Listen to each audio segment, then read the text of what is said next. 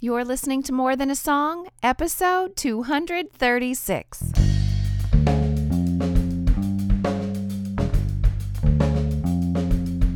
Hello, and welcome to this episode of More Than a Song. My name is Michelle Nezat, and this is the podcast dedicated to helping you discover the truth of Scripture hidden in today's popular Christian music.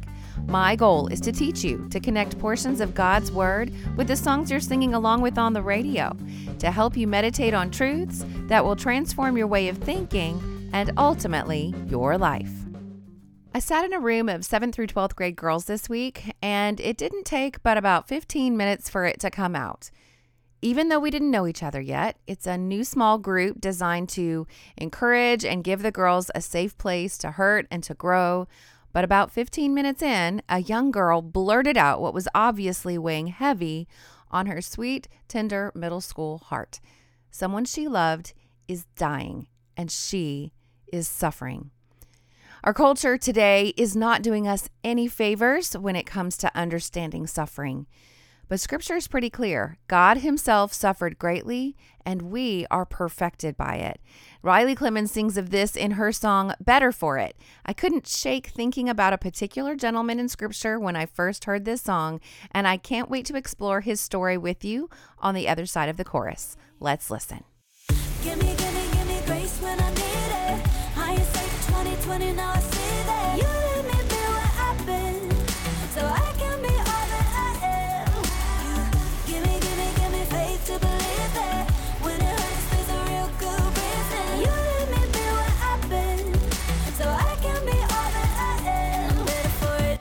The opening verse of Riley's song says, I wouldn't say I would have chosen it. That time I hit the bottom and it hurt a little bit. Funny how being down can make you look up, but now I'm better for it. All I could see in the moment was my heart and how it felt ripped open. I'll admit I found you down low in the brokenness, and now I'm better for it. And our chorus says it, hindsight is 2020, and we may not understand it while we're in the midst of it. And honestly, we may never really understand it until we see Jesus face to face. But if God so chooses, he gives us the gift to understand how the painful moments leave us better for it.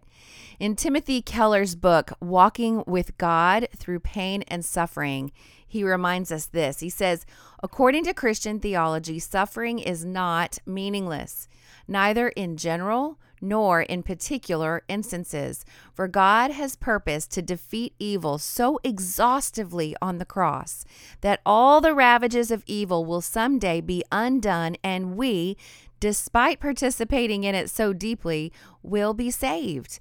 And God is accomplishing this not in spite of suffering, agony, and loss, but through it.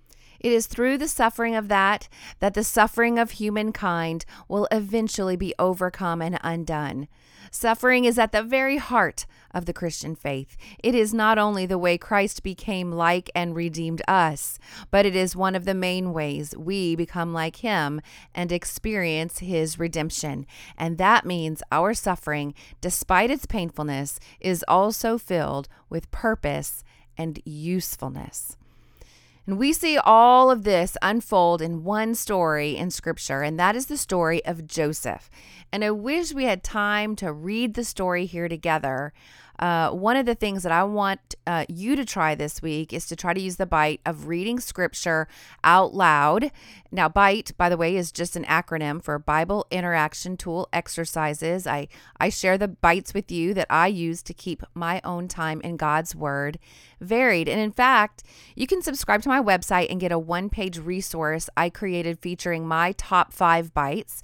Just head over to michellenezat.com and sign up, and I'll shoot you that resource right away. But this particular BITE of reading the text aloud, I haven't suggested in a while. So even if you're a regular listener, you need to try it this week, okay? I have a friend that I meet with most weeks. We discuss Scripture that we're studying together, and periodically I will read the text aloud, and she does homework and she brings notes and answers that she's worked on throughout the week. And so I'll read the text aloud, and she'll look at her notes and say, I understand it differently when you read it like that. Okay, what she means is that I read it with inflection and enthusiasm, like I'm reading to a friend or for a radio play, and the meaning somehow jumps out at her. or she'll see things she didn't see when she read it to herself. The thing is that my read in my head voice is sometimes monotone and riddled with random thoughts and maybe even skip stuff. And so when you read it out loud, especially a story like this one, it will come to life and you will see things that you don't see when you just listen to an audio version or you're reading it in your own head. So start in Genesis 37. You can begin to read Joseph's story there. You will have to follow the bite of read and keep on reading to get to the end of this story. It will take you all the way to the end of Genesis in chapter 50. And if you don't think you can make it through, trust me, you can. This is a great story. You'll be amazed at how you'll get into it. And if you're using the bite of reading the text out loud, like I suggested, with energy, well, cut yourself some slack. You might break it up into several sessions. I'm not asking you to sit down and read, all those chapters out loud in one sitting. Now, if you live with other people and it feels a little strange to read the text out loud, then invite them to listen. That's another bite, sharing with a friend. Perhaps you can share your observations with each other and get more out of it than you've ever imagined by reading it out loud to each other. And I have many international listeners, and this is also a great way to practice your English. But for today, I'm going to have to walk you through some of the highlights of the story for it all to make sense, just knowing that it's going to inspire you to read the whole thing on your own. So in Genesis 37, verse 2, the first thing we learn about Joseph is, he was a teenager, and he seems to be a pretty typical teenager as far as I can tell.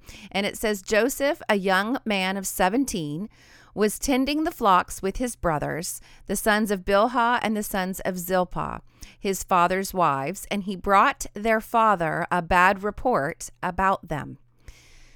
All right, we don't know what his brothers did, but we can estimate that all of his brothers ranged from about 20 years older than him on down. Joseph was the youngest of that set of brothers, and then he had a younger brother, Benjamin. Gad and Asher were Zilpah's sons, and Dan and Naphtali were Bilhah's sons, and they obviously did something wrong, and Joseph tattled. Okay, I grew up as an only child, but even though I didn't have siblings to tattle on me all the time, I don't like it. Do you? I mean, is tattling a good characteristic in a person? It's a pretty immature thing to do, to be honest. And what does it say about the person tattling? Well, let's read between the lines here for Joseph. Based on our own personal experiences with either being on the giving end of a bad report or on the side that the bad report is given against. So Joseph sees his brothers acting in a way he knows his father would not approve, and he justifies in his own heart that he is honoring his father's wishes by letting him know of this unacceptable behavior. But somewhere deep inside, he wants to prove that he is better than his brothers. He believes their choices are foolish and that he would not make the same choices, and he wants to bring this fact to light. And he doesn't really like them anyway. So let's kill two birds with one stone. Show how terrible they are while proving to Dad how great I am. Now, what does this type of action do to relationships? And don't fool yourself into thinking that this one is just for kids. Adults give bad reports all the time, either to people in authority, as in this case, or to each other.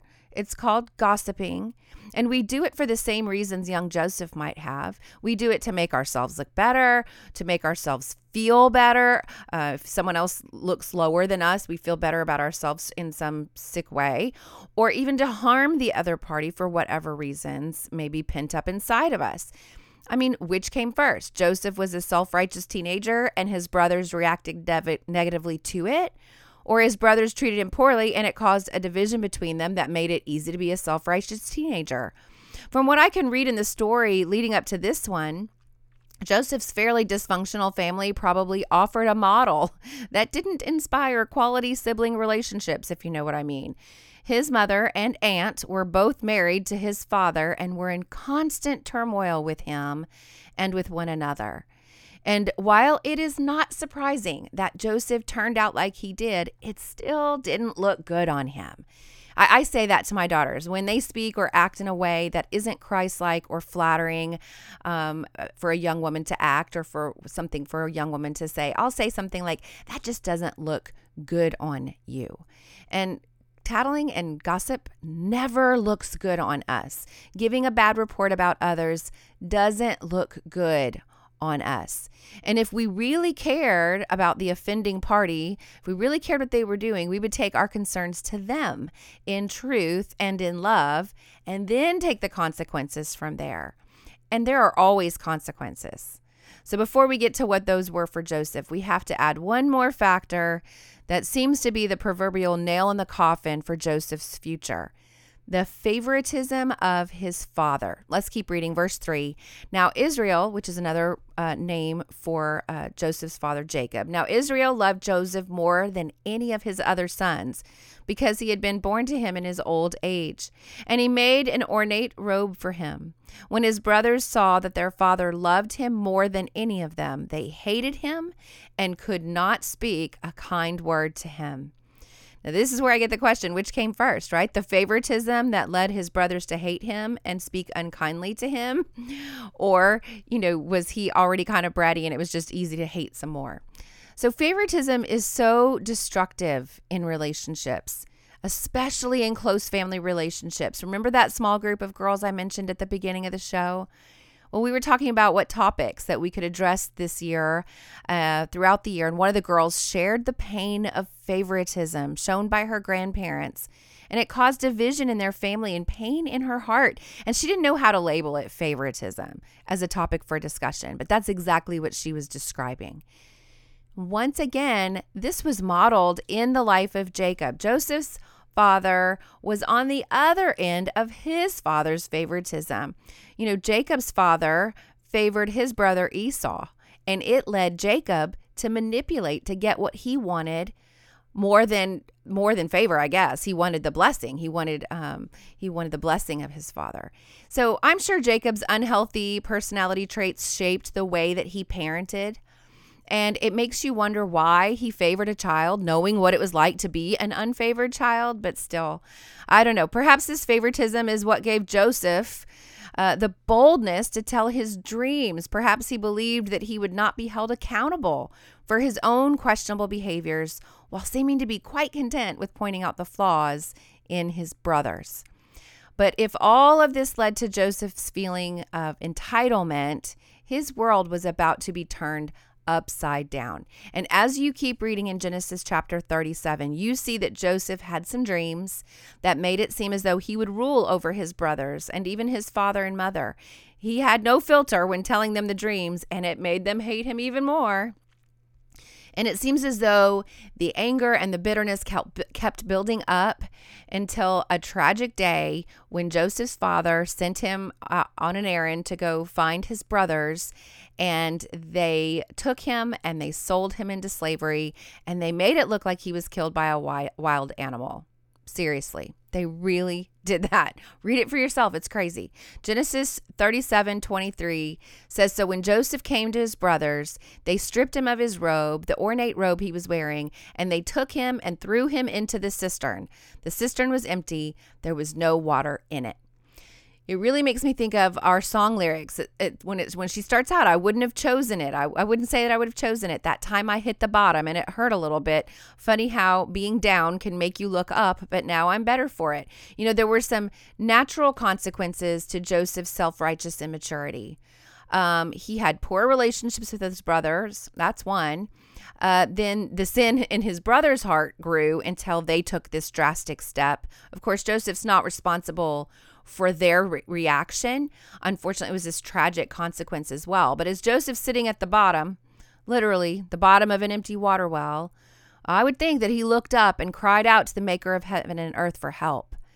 And much more happened to Joseph that you'll read for yourself this week. His brothers take him out of that well, sell him into slavery, and then he ends up in Egypt, and you can read all about it in Genesis. But I imagine the suffering that Joseph endured did what Paul describes in Romans chapter 5. He says, we also glory in our sufferings because we know that suffering produces perseverance. perseverance, character, and character, hope. You see, Joseph foreshadows Christ, and he, like Jesus, he grew in stature and in favor with God and man, and his suffering did not end, but through it all, he also had great favor by God as well. I mean, through it all, God had a plan. He had a plan to not only make Joseph better for it, but to provide for his chosen people. And I want to remind us all that while God cares about our individual lives and our individual stories, we are all a part of a bigger kingdom story that he wants to tell to draw all men to him.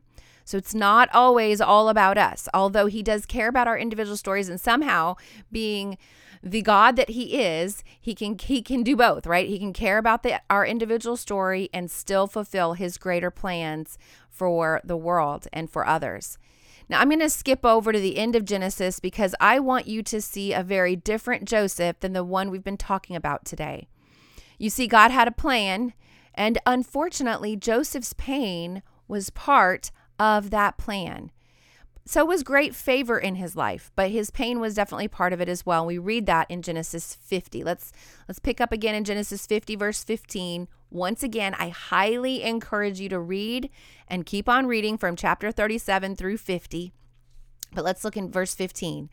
When Joseph's brothers saw that their father was dead. Now, just to kind of bring you up to speed, Joseph gets sold into slavery. He ends up in Egypt.